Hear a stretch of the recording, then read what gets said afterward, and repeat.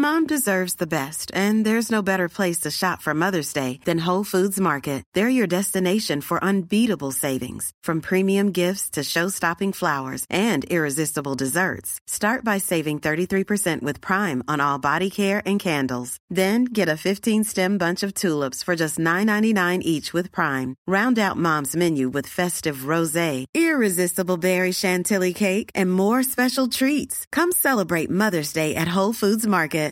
Millions of people have lost weight with personalized plans from Noom. Like Evan, who can't stand salads and still lost 50 pounds. Salads generally for most people are the easy button, right? For me, that wasn't an option. I never really was a salad guy. That's just not who I am. But Noom worked for me. Get your personalized plan today at Noom.com. Real Noom user compensated to provide their story. In 4 weeks, the typical Noom user can expect to lose 1 to 2 pounds per week. Individual results may vary. Oi! The boys on Footy Prime on occasion are known to use vulgarities and frankly appalling language, and sometimes tales are quite adult in nature. So keep the volume down if there are kiddies around. And thank you for listening. Oh, let's go! Booty, booty, it's time to get this party started. Booty, booty, it's time to get this party started. You know that we are the #1 show. So grab your fucking mitts and now it's time to go. Cause it's the booty, booty, it's time to get this party started. It's the booty, booty, it's time to get this party started. With Danny, Jimmy, Gregor, Donna, James, and JC. All we know and all we talk about is booty, booty. It's time to get this party started tonight. You're listening to FP Interviews, in-depth conversations with interesting people. Footy Prime, your almost daily footy fix. So we're recording today's podcast on Monday morning earlier. Forrest is here, Brennan, JC, Wonga, me, Shams. We're actually missing the Queen's funeral for this today. So sorry, fellas. I know you were up early to watch it today, but I appreciate you joining us on this special occasion. Say sorry to the Queen. I was thinking about this because someone asked me, are you watching the funeral? And I'm like, it's a bit like the Italian Serie A in that, I respect it to a certain degree. Don't really enjoy it that much. Can't watch a full game, but I watch highlights. So I'll watch the news tonight. I'll watch the highlights. So the Queen's funeral to me is a bit like the Italian Serie A, with respect to the Italian Serie A. Well, you're an old Catholic. Do you remember when they're naming a pope? This is the same shit. Like pageantry. Jesus. Like, I'm done. Yeah. I just caught a bit of it. It's pretty, you don't see it. I just think because the monarchy is so rare to see now in today's world, and it's so historical. So I don't know if it'll be like that again. I don't know. It's we've all lived with her. We're probably the only person of power in the world that every human has lived with at this point. So. And that's it. That's that familiarity, right? And that's the one thing that does hit a chord with me, I think. That voice, by the way, you might recognize him. He's been around the block a few times. He's actually a huge Glasgow Celtic fan. We'll get into that. But we invited him onto the show today because we think we're really funny. And some of you listeners do as well, except for Golden Balls 2000, who said that the hosts think they're funny, which they're not. On a Google review, we had that, but we think we're funny, but we're not as funny as this guy. It's Gerry D, who knows Jimmy, knows myself way back when, knows Craig. He's just meeting JC and Wonga. Gerry, welcome to the show, mate. Thank you so much for this. My pleasure. Yeah, I was looking forward to this. As you said, I have a bit of a background with my family's connection to Celtic, but I keep an eye on Celtic and football in general and soccer, whatever we're calling it. But, I took some shots on Craig years ago, and I've met Jimmy many times. So I always have a spot in my heart for soccer. You're like the Canadian Ted Lasso. That's me. Yeah, without the sitcom. Yeah, that's right. Well, you actually had a show the other night, and it was canceled because the power went out. Is that right? Yeah, I was walking to get a coffee, and all of a sudden it just went black.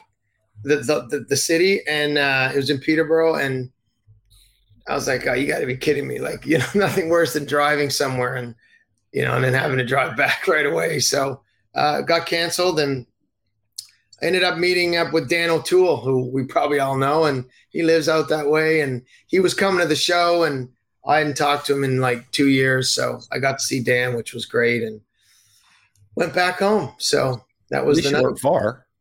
Luckily it wasn't a flight or something. No. It's pretty, and Well, that's not bad. Out to Peterborough for a coffee and then home? yeah, coffee, the keg. We went to the keg. The keg. I always go to the keg because I worked there for 10 years. So my safe haven. Let's go back quickly. I want to go back to this. You took shots on Craig. When was this? And how did this happen? And how many did you skip past? That was you, him? right, Craig? Were you in net when I did the score? No, I wasn't. Who was that, Jimmy? I think it was Suts. Yes, Greg Sutton. That's right. It was. Yeah, it was Sutton.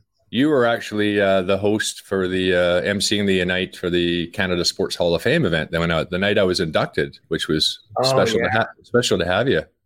Was that? Oh, I took chances on that night. I don't know. I did it twice. Were you there when Gretzky was there, or Coffee, or?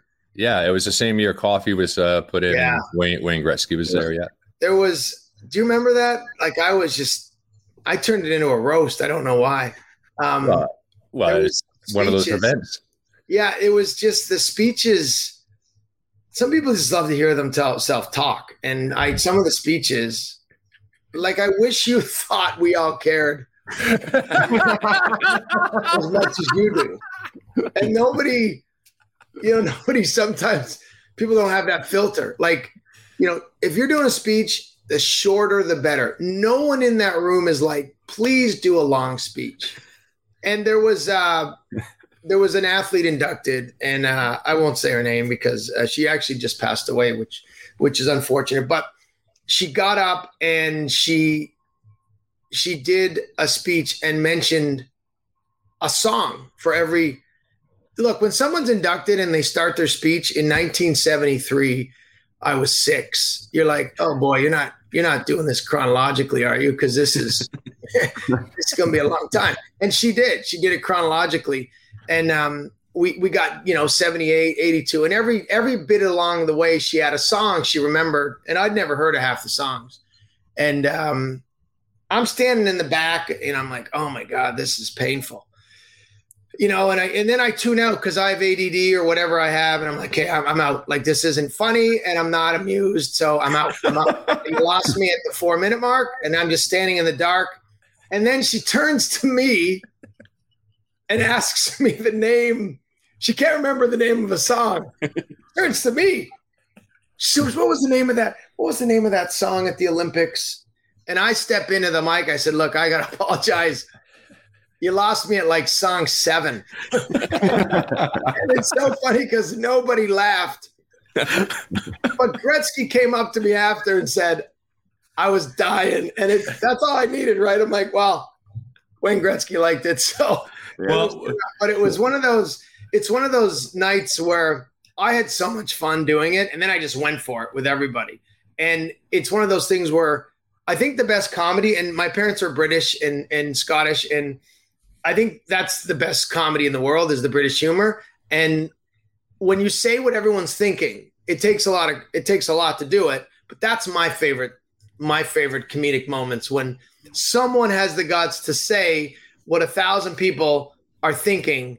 And that's what I did that night. And I don't think I chirped Craig at all. You probably had a good speech. Well, I don't know if I did or not, but it's like Ricky Gervais, right, at the Golden Globes, just not giving a shit and just laying it out there. And all these self-important people who just... a little different level. He really, I don't know if I could go the depth he goes to it, but, and it's, and they never asked me back, obviously, and I was okay with that. But yeah, it's like I did an event like that once.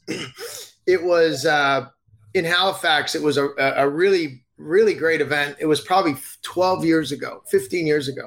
And it was a head table on the stage. Jay and Dan were actually there. Mickey Ward, the boxer, Roberto Alomar, the baseball player, Anthony Calvillo, Montreal Alouette, and Walter Gretzky. And Walter Gretzky gets up, 1,000 people, $500 a plate, tuxedos, and he gets up and does. And I rode with Walter from the airport. and Walter has no idea who I am, obviously. And he told me jokes the whole way. Like, what do you call, like the whole way? Because I said I was a comedian. It was really cute. So it's a 45-minute drive from the airport. And I just got Walter Gretzky jokes, one after the other, rapid fire. And so he gets up, he does a speech about, I would go out in the backyard. I would spray the grass with water. It would freeze. I would go in. I would have a couple beers, and I'd watch hockey. And Wayne would be out there for hours. And he does a great speech, and he gets a standing ovation. And I'm sitting there going, okay, this isn't Wayne. Like, we're getting a little carried away here. Like, it's the dad, of the greatest hockey player ever. So Anthony Calvillo goes up next, and he does a speech about winning the Grey Cup with cancer. I don't know if you remember when he won the Grey Cup. He announced in his post-game speech, very emotionally, I have cancer. That's a pretty big thing. You play the whole Grey Cup, any championship with cancer. Don't tell anyone, to not take to not distract the team or anything, and then wins the Grey Cup. No standing ovation. So of course, I ripped into the crowd. I'm like, are you guys kidding me? This guy poured water on grass and had beers watching hockey, and we're giving him a standing ovation. And Anthony won the Grey Cup. And that was another moment for me where I was like, Mickey Ward, tough guy, was set up. I sat down next to him, and he said, I was terrified. I was terrified what you would have said about me. So sometimes it's fun to do that. I love it. It's poking fun at little things, but that was another event where people were like, oh boy, I can't believe he said that, but it's really harmless. Is that where Gerry D, sports reporter?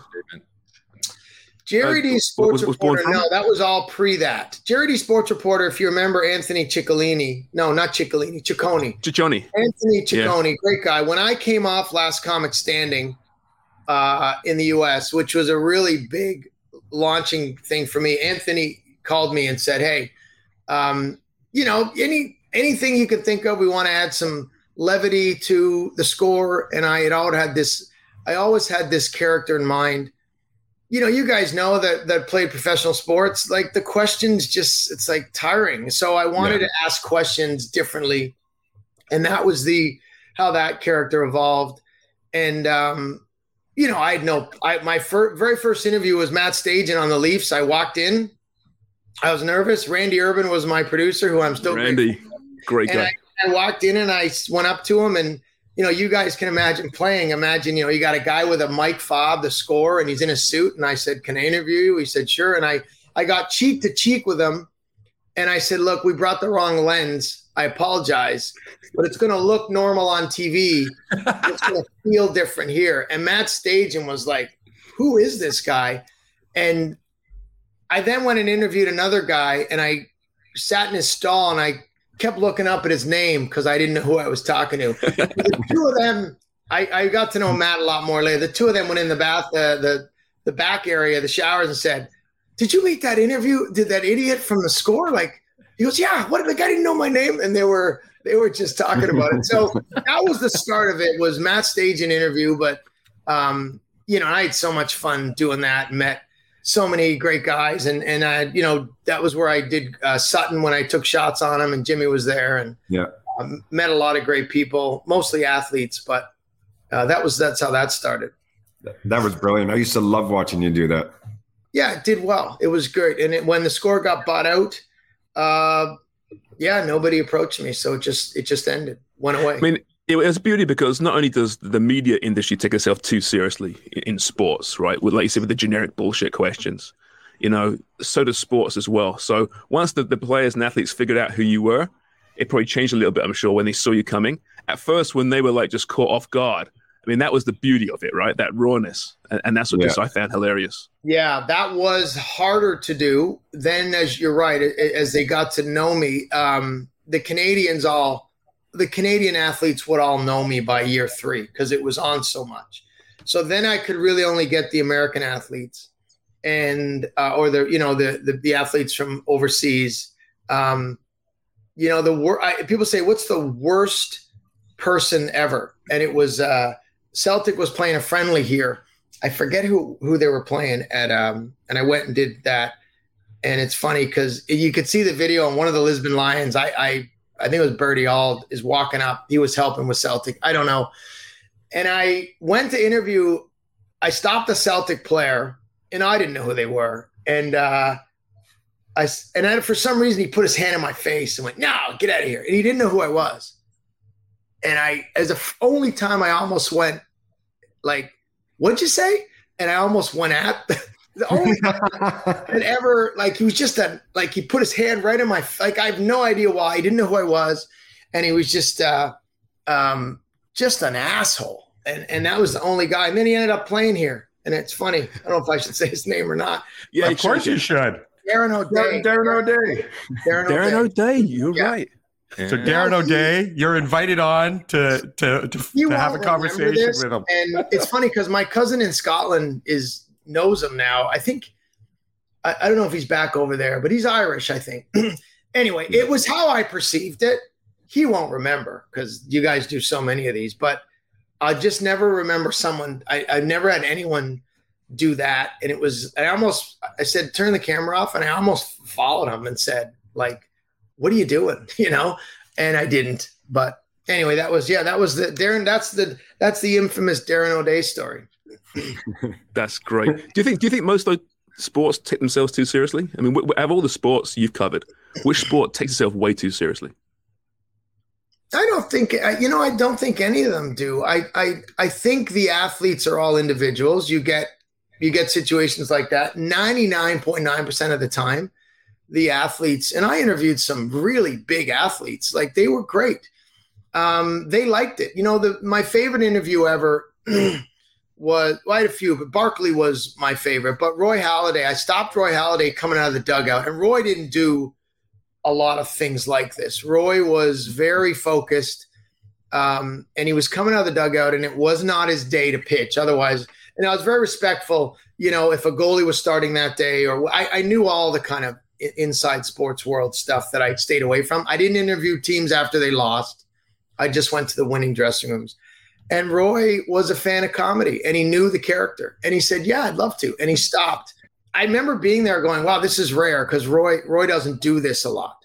And we talked, and the interview's on YouTube now, and we talked about, I just jumped right in. I said, "Listen, I mean, this is, you pitch every fifth day, you make whatever you make." I said, "That's ridiculous. You're off for 4 days." I remember that one, yeah. 4 days off. And he laughed.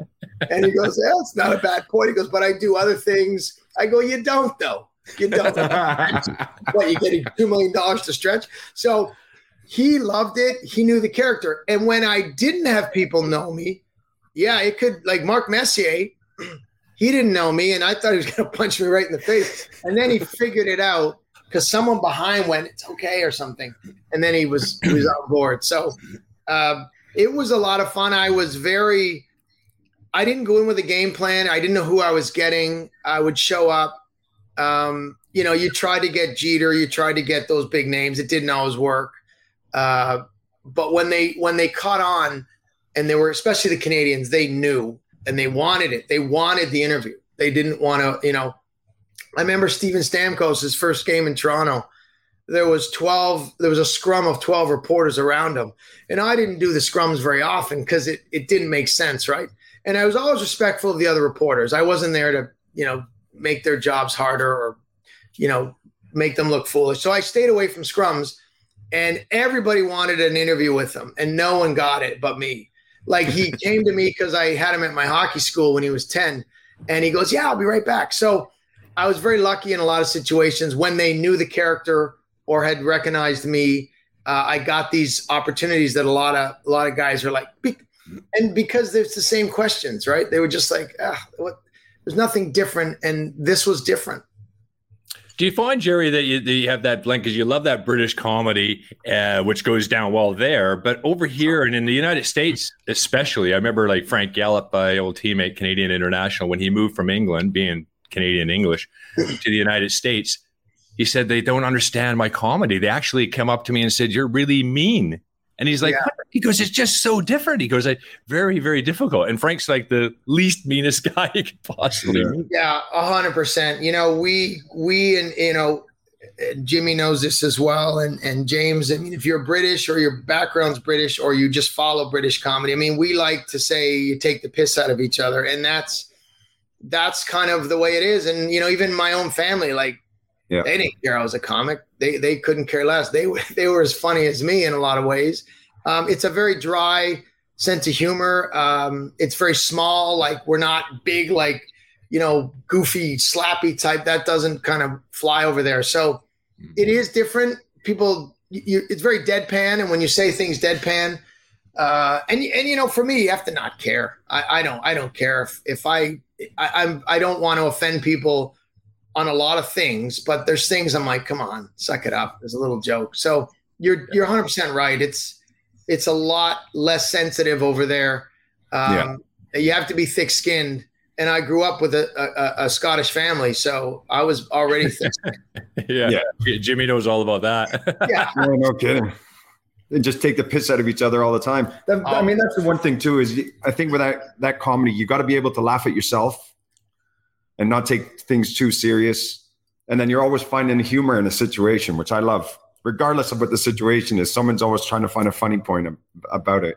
And I don't know how many, but I played hockey and when you're on a team, you can't be soft. I mean, guys are in the room all the time, right? It's just that's the best part. That's the part everybody misses is the dressing room. So that's the best part when you just go at each other and have a laugh. I mean, you guys played professionally. You can imagine a guy that was sensitive. He wouldn't last 5 minutes because you'd go at him more. You wouldn't be. You go at him more. It's fight or flight. So I don't know. It's the only way I knew it growing up was, my father and mother were big on humility, and I think that's also a British thing. You ever get too ahead of yourself, everybody will bring you down real quick. So that's how I grew up, and you're never allowed to boast about yourself. You shouldn't, and I think that's great. But you've got to be ready to take it too. Yeah, self-deprecation, right, and banter, and nowadays, banter's this dirty word, but fuck that. It's fun. I read a book recently about the SAS, the special services in UK, Great Britain, and he was talking about the banter amongst the guys, the soldiers, and how it was so important. You had to do that. You had to have that. They're talking about themselves being shot, being killed in a ruthless way amongst themselves. And it's so important to keep the whole room loose so they felt real. I mean, I think that's so important. But I tell you, nowadays, more and more now you get criticized for it. But like I said, I was on Family Feud Canada yesterday, and I was joking about a lady was talking about she's not good at directions. She always gets lost. One day she was driving around Edmonton, where she's from, and she just followed a white van. And I said, well, how do you know where the white van's going? She goes, I didn't. And then I just turned the camera and said, like, kids out there, don't follow white vans. That's not a good thing to follow, because there might be pedophiles. And the crowd went, ooh. I said, oh, really? We're afraid to upset pedophiles now? There's the line drop, right? So, there's to be a comedian now is a little trickier. It's a little different. It is, yeah. And for good reason. I was never one to go after, minority jokes or bald jokes which, we're often the target. And it's good now that we're a little more Gerry. aware. I appreciate the bald joke. Yeah. And now it's just, you do have to still, there was a girl in my third row the other night, and a woman said she taught grade 6. And I said, are there any kids you hate in your grades, in your JK? They're 6-year-olds. There any kid you hate? Because you must hate a kid. Because with teachers, there's always a kid you hate. And she goes, yeah, there's this one little boy. He never listens. And, I tell him to do this. And she goes, I don't hate him, but he drives me nuts. And then another woman in the back goes, you shouldn't make fun of special needs. And I said, nobody here said the kid was special needs. Like, we're just going down nobody said special needs. The kid doesn't listen. Like, that's not now. So it's just funny how everybody is on guard, which is good in a lot of ways. But as a comedian, you really have to know, where to draw the line and not draw too much, or you'll just be afraid to say anything. And I try to balance that every day. Do you get hecklers still? I don't get hecklers because they're paying a pretty good price to come. It's not, I've had them my whole career when you do clubs, right. But now that they know they're coming to see me, they're familiar with me, they might try to, get into but no, not hecklers. Like, I'm writing a book right now and I'm reliving a lot of stories for the book. And I got this gig after Last Comic Standing. I got this gig and I had a new agent in LA and he goes, "Yeah, I got you a gig in Bahamas." I'm like, "What?" Now I'm used to doing like Barry for 100. So I come off Last Comic Standing and this guy says, "Yeah, I got you a gig in Bahamas." Very nonchalant. Yeah, 10 grand. I'm like, 10 grand? He goes, "Yeah." Like it's nothing. I go, "That's what I'm going to get? 10 grand. He goes, "Yeah." I said, and of course, like every kid, I'm like, US? He's like, "Yeah, US. Net? We're not decided. We're US. It's all US. So I'm like, oh my God, I'm telling my wife, like, this is crazy, right? Like I was a teacher making $700, $800 a week. I'm getting 10,000 to tell jokes. So it was the first time after that I realized like, whoa, this is different. But I get to the Bahamas and it's a bunch of guys with their nieces. And I'm like, nieces. And it was a fishing trip, all these old men, and half of them had a hooker. I'm like, this is my audience. I got to do 45 minutes. And I just look into the crowd and there's old white guy, hooker. Old white guy, hooker. I'm like, and I'm 5 seconds into my gig and I'm getting, "You suck." I'm like, what? Like I haven't even started. It was, so do I get heckled? I thought this was going to be the greatest gig ever. It was the worst gig. And it was nothing to do with the hookers. They just sat there. Oh, they weren't heckling you. They're a great audience, right? Yeah. Oh, if they heckled me, I would have had something to say. But it was the worst gig ever. And I had to do 45 minutes. And I knew if I don't do my 45 minutes, maybe they can renege on the payment, blah, blah, blah. And they just kept leaving. And there were $80 million yachts right behind me because it was right on the water. I'd never heard there was an 80 million, such a thing. There was like 30 of them lined up. These were billionaires. And they were drunk because they started fishing at 5 a.m. And it's 9 o'clock and I'm getting heckled everywhere. And then now I'm just going back at the guy. Like I'm surprised I didn't get in a fight because it was just got real ugly. So yes, I get heckled at all stages. And that was the worst night of heckling I've dealt with. The hookers were probably getting more than 10 grand. Yeah, maybe. It might have been. I don't know. Jerry D's cheaper than a hooker. And not funnier. That's what the guys all said back at their boat. You know what? You're funnier than that comedian. Yeah. I've met a lot of funny hookers, though. Yeah. There's a lot. That's the whole thing. Actually, let's not make fun of hookers, guys, please. This is it's not. We actually have a number of hookers that listen to us regularly, actually. So we do apologize. Any hookers taking offense today, we do apologize. We're not making fun of hookers. We're making fun of the guys that were heckling. Yeah, those guys that enable them to be hookers. Enabler, yes. We had your mate on Trent McLennan recently. And we're talking about, Trent's great. And we're talking about being a stand-up and the energy you get from the audience and how it compares to being a pro athlete, and the crowd, you can like really draw off that. Or not, in the case of hecklers. Do you see a comparison there? Because I know Jimmy and Craig often ask that question, and I think it makes a lot of sense. I don't know if you guys, when you played, were listening to the hecklers. I don't know. Like, I'm sure you're at an away game. You're getting yelled at everything. I don't know if that's clocking for you because you're in the game. I have no choice because it's so quiet sometimes when there's a heckler. But I mean, I wouldn't think, I don't know. I guess the only similarity is I never played in front of crowds that you did, but when you walk out on stage, it's pretty great when you get a response when something goes well. I would think a pro athlete, that rush is way higher when there's 80, 100,000 people or 60 or 40, whatever. I'll tell you a great Trent McClellan story. I was doing a show in Calgary. He opened for me. And Trent's a great guy and a good soccer player, but a great guy. And we became friends. And you don't always meet comics in the industry that come from an athletic background or are great guys. You do. You're lucky sometimes if you do, but Trent and I connected. And so we were doing Calgary, the Jack Singer Hall, I think it's called, probably 2,000 people.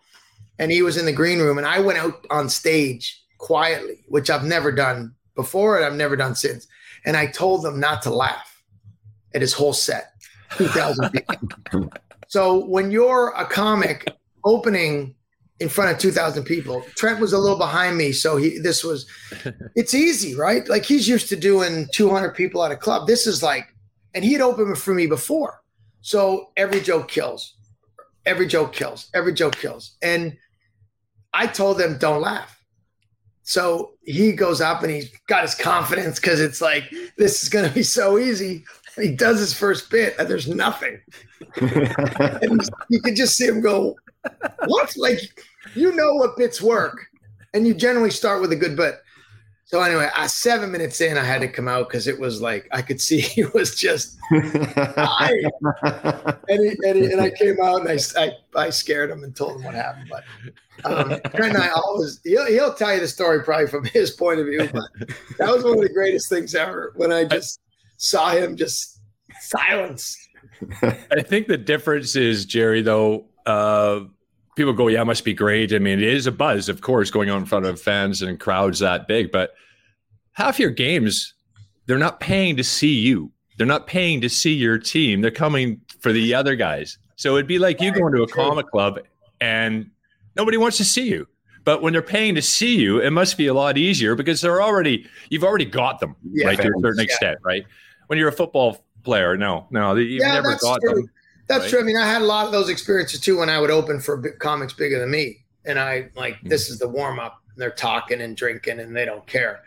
So, no, you're right though. When you're not there to see your team or you, I mean, I can't relate to what you guys did. It's so rare. I was all been my dream would have been to have been a pro athlete. But this is fun too. And you're a pretty good golfer, Gerry. Maybe you can make the senior tour. No, I trust me. I wish. Hey, I'm up. Here we go. Here we go, Craig.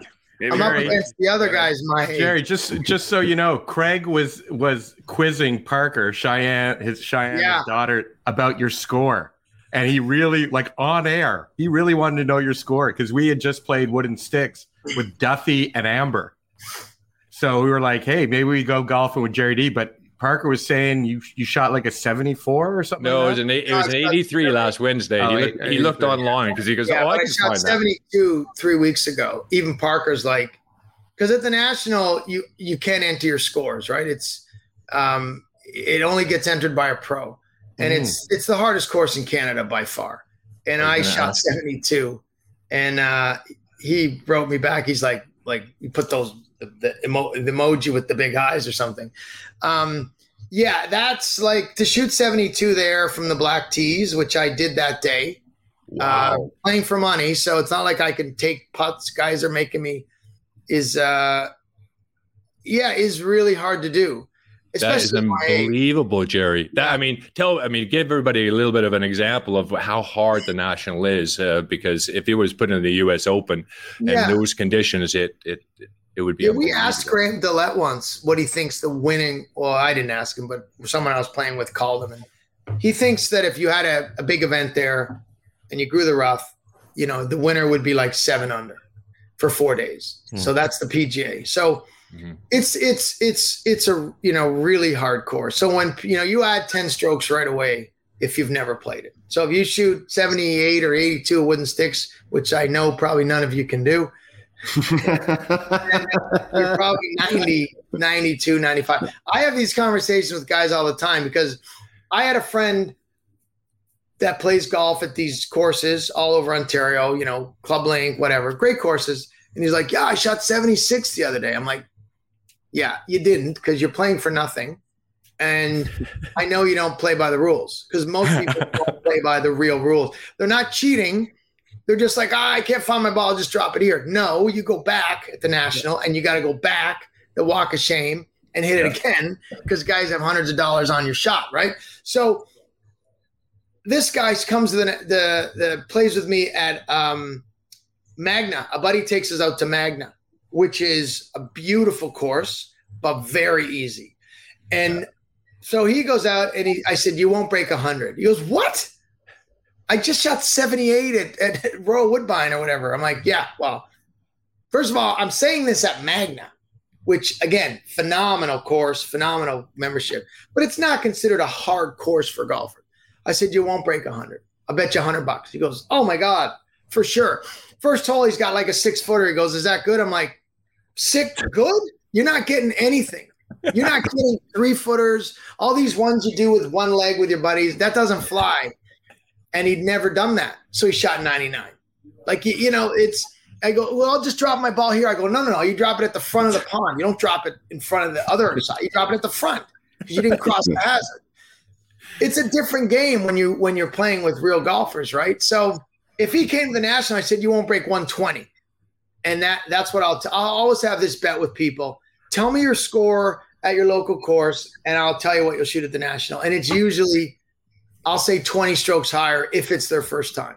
That's how hard it is. So we've learned a couple things here. One is Gerry is a narc on the golf course. A narc?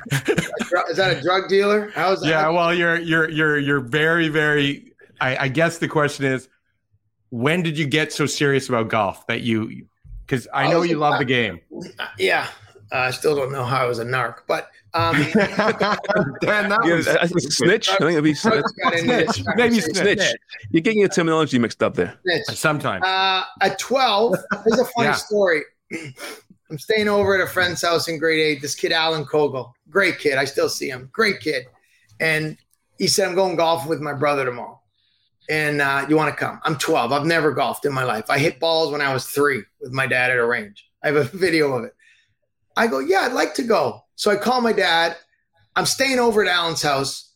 I go, Dad, can I go golfing with Alan tomorrow? Right? He goes, no. I said, why? And my dad was a policeman in Glasgow. And he said, and this is not a joke, Peter Manuel was a vicious killer in Britain. Peter Manuel, he was like one of the worst serial killers in the history of Glasgow. My dad was on the beat when Peter Manuel was murdering people. He said no, because Peter Manuel killed a girl on the golf course. I'm like, what? He goes, yeah. So that could happen. I'm like, Dad, that was 1950 in Glasgow. I know, but it means I don't want you on a golf course, because I always remember Peter Manuel killed a woman on a golf course. And I said, okay. And I hung up and I was 12. I went, this is ridiculous. And I called him back. I said, I was probably crying. I'm going. And he said, no, you're not. I said, yes, I am. And that was it. The only time I'd ever spoke up to my dad, but I was on a phone call 20 kilometers away. And I went. And we still laugh at that, because from that day I became a competitive golfer. And I went to, I wasn't great, but I went to the Canadian juniors, and, Mike Weir was 7th year I went, which was obviously he did well. So I was a golfer from that day on, and golfed competitively as much as I could, well into my 30s and 40s, just doing amateur stuff. Never murdered. Never murdered, no? No? Did you ever see a murder on the golf course? No death at all? Sadly, there was a girl murdered a couple of years ago in the States. Really sad story. A college girl was murdered on a golf course. So, thanks for bringing that up, Gerry. Yeah. Maybe we can edit. Golf hasn't suffered. Murdering on a golf course. What'd your dad say about that one? See, I didn't tell him. He would have said, "Told you." Yeah. I told you so. I wonder, are there more murders on golf courses? I should get my dad on here. My dad on here would have been great, because he's got Celtic stories like Glaswegian cops. He'd work Parkhead, would he, in Ibrox? He would have done all that. He worked in the Gorbals too, which was a real rough part of Glasgow. And he was telling me the other day, he's 89 now. His memory is unbelievable, but he was telling me about, if someone was murdered in Glasgow, they would take the bodies out of the house, and the policeman would have to go sit in the house in case someone tried to come back and tamper with the evidence or anything, right? And he said, it was terrifying. Like, I'm in this house. And I said, he goes, yeah, I got no book, no phone, no TV, nothing. Just sat there for 8 hours in the middle waiting of the for a murderer. Terrifying. One guy they never got. So he said, one house I was worried because they never got the guy. So of course you're like, is he going to come back? I don't know. And they don't have guns, obviously. So, and sometimes the criminals had guns, and he would tell me stories where that happened. But the Peter Manuel one was a very infamous, sad story that he read rampant through Glasgow when my dad was a cop, and he got caught and was hanged. I think he was the second last person hanged in Glasgow. Wow. That's a different place, though. Glasgow, that's a tough upbringing. I think you probably met Alex McKechnie from the Raptors, and he was from Easter House, one of the housing projects after the Second World War. Tough, really tough. Yeah, and my brother was tough. He's born in Glasgow, and I don't know if you're just born tough, but he was. Yeah, it still is. He's a bit older than me, but my dad said, my brother was 5 and my sister was getting pushed outside the tenement building in Glasgow. I wasn't born. And my brother just walked out with his sleeves like this and just went out and punched some kid right in the face that was about 5 years older. So that was the start of his toughness. But it is tough. And, my dad always said toughest people he ever met were from the Gorbals. I mean, just not always, sometimes crazy tough, but very tough. The Gorbals was even the toughest part of Glasgow too. Yeah, very hard area. Yeah. So you had no choice but to support Celtic, I imagine. Then growing up, it's like you can't say I like the blue shirts. Actually, of Rangers, that was never an option. No, my grandfather played for Celtic, so wow. My dad's dad played for Celtic, and no, there was no thought of being. Obviously, now that he played there, but no. He played with Jimmy McGrory, and Patsy Gallagher, and they're two of the greatest. This generation wouldn't know them. I don't. I have a picture of my mom with Jimmy McGrory when he managed Celtic. But Jimmy McGrory was, Celtics. He is Celtics' all-time leading scorer. Patsy Gallagher was on that team as well. He's up there. And then Johnny Thompson, the goalie that was killed in a match by a Rangers player accidentally, was also my grandfather's team and friend. So. Wow. Those are 3 names that are still legends. Johnny Thompson, they still sing about on the day of his death or his birthday. He was 19 and was apparently just this phenomenal goalie. They said my grandfather told my dad that he could spin in midair. He would start one way and then he could turn, whether that was a myth or not. But he died at 19. My grandfather would have been there, and they still sing about it. Yeah, there's no choice there. You don't get a choice. No. You're either green or blue. Yeah. Have you been there, Gerry? Have you been to? Yeah, I went to an Aberdeen. I went to an Aberdeen game. I haven't been to an Old Firm game. I'm going to go. Yeah. And I've been to Scotland games. In the Scotland games, it changes, right? Everybody's Scotland then. It's not. But people in Canada. I mean, obviously, I'm biased and my family's biased, but. The Celtic fans are the greatest fans in the world. Like you go to a Montreal Canadiens game, it's a great environment. It's nothing like Celtic will send 60,000 to an away game in Champions League. Oh yeah. Like it's another level.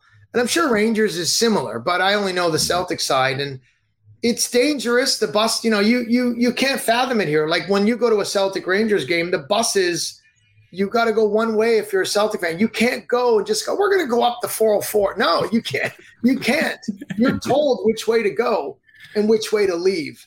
And, guys get in trouble because they'll rip off their Ranger shirt and have a Celtic strip on, and then they just get beat up. Like, it's just stupid how they'll do that. But, yeah, it's crazy, crazy. So I don't want to see that part of the Old Firm game, but I do want to go and experience it because it's at Celtic Park where they sing the whole game. I don't know if you watched the Real Madrid game the other day, like they lost 3-0, but they were happy. They're knowledgeable. They're like, hey, this is good job, boys. This is tough. Like this is a really good soccer team. So they get it. And I only been once, and it was magical, but it wasn't quite like I'm sure an Old Firm game is. So I plan to go over. I mean, my cousins are diehard fans, right?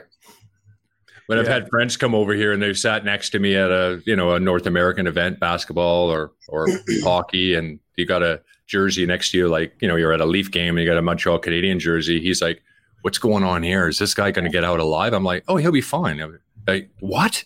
Yeah. He goes, I want to beat him up. Yeah, it's. I brought my cousin to a Raptors playoff game. I got floor seats, and he's like, "Yeah, this is all right. This is all right. All right, this is like the greatest thing ever." But they're so used to that. They're just used to the massive scope. He's like, well, there's the play goes on. Everyone sits quiet in North America, right? They're singing the whole. Everybody knows the songs. It's we often debate that, like the sanitized North American experience. It's obviously not like European sport. Is it better? Well, obviously it's not as much fun, but I'm not sure. There's elements, obviously, old firm you don't want to see, like you mentioned there, that edginess, right? That's not great either, but. No. I don't know. I mean, listen, given the choice, would I rather go to an Old Firm game or a Leafs Montreal game? And listen, I'm a Leaf fan, but it's Old Firm for sure, right? There's no comparison. Yeah, there's nothing like it. There's nothing. The Old Firm is one of a kind. I mean, it's, there's better teams. I mean, Real Madrid's obviously a better team, but if you look at the salaries of these teams, but the hatred is not good because it's religious based. But at the same time, I don't know if there's a sporting event in the world that would be like that. You wouldn't know what hit you, especially when you're on the side where the Celtic fans start and the Rangers fans start, and there's 200 police officers in between, quarters across. I mean, it's dangerous. I wouldn't take my kid. No, I'd be scared to go, but I'd make sure I was well away from the. And I have friends that are Rangers fans, like Alan Frew. I've gotten to know Alan over the years. There's no more diehard Rangers fan than Alan. Like, he has a tattoo. Yeah. I'm not that for Celtic. I'm just Celtic because my grandfather played, but I don't know a lot about the current team. I follow it if they're in Champions League or when they play an Old Firm game. I'll catch, see who did what. But Alan was at games as a kid. Like, there's no comparison to the level of some of these fans. But and I'm friends. We I wear my Celtic strip over here. My dad's like, you shouldn't wear that. I'm like, Dad, it's not the same here. No, but some guy will see that. He still thinks it's Glasgow in 1940, right? Or 1950 or now. Because if you're in the wrong part of town, it's sadly bad if you're in the wrong part of town after an Old Firm game. Mm-hmm. He's sort of right. Even anywhere in Europe.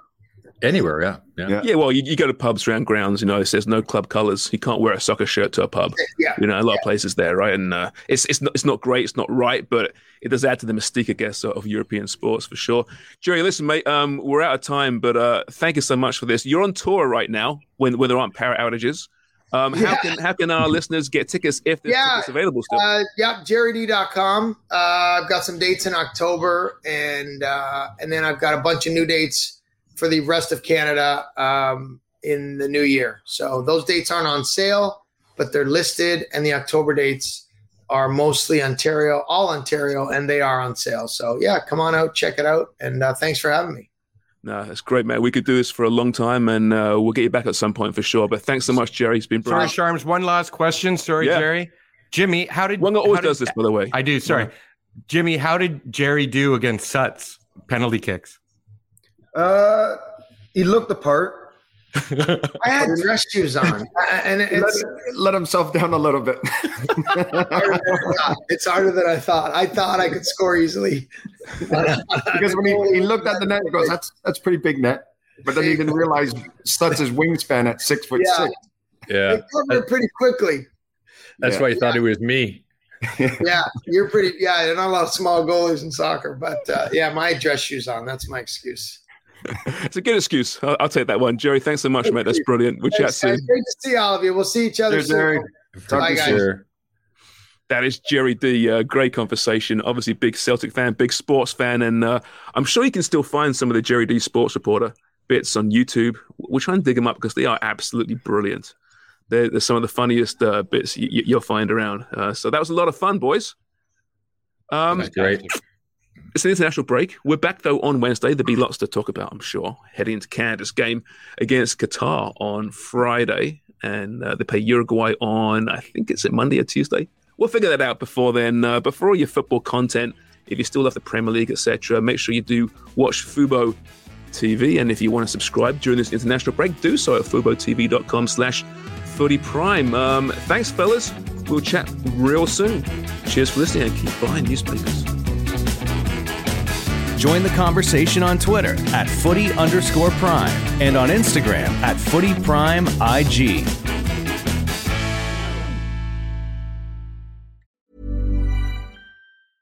Mom deserves the best, and there's no better place to shop for Mother's Day than Whole Foods Market. They're your destination for unbeatable savings, from premium gifts to show-stopping flowers and irresistible desserts. Start by saving 33% with Prime on all body care and candles. Then get a 15-stem bunch of tulips for just $9.99 each with Prime. Round out Mom's menu with festive rosé, irresistible berry chantilly cake, and more special treats. Come celebrate Mother's Day at Whole Foods Market. Hey, it's Paige DeSorbo from Giggly Squad. High quality fashion without the price tag. Say hello to Quince.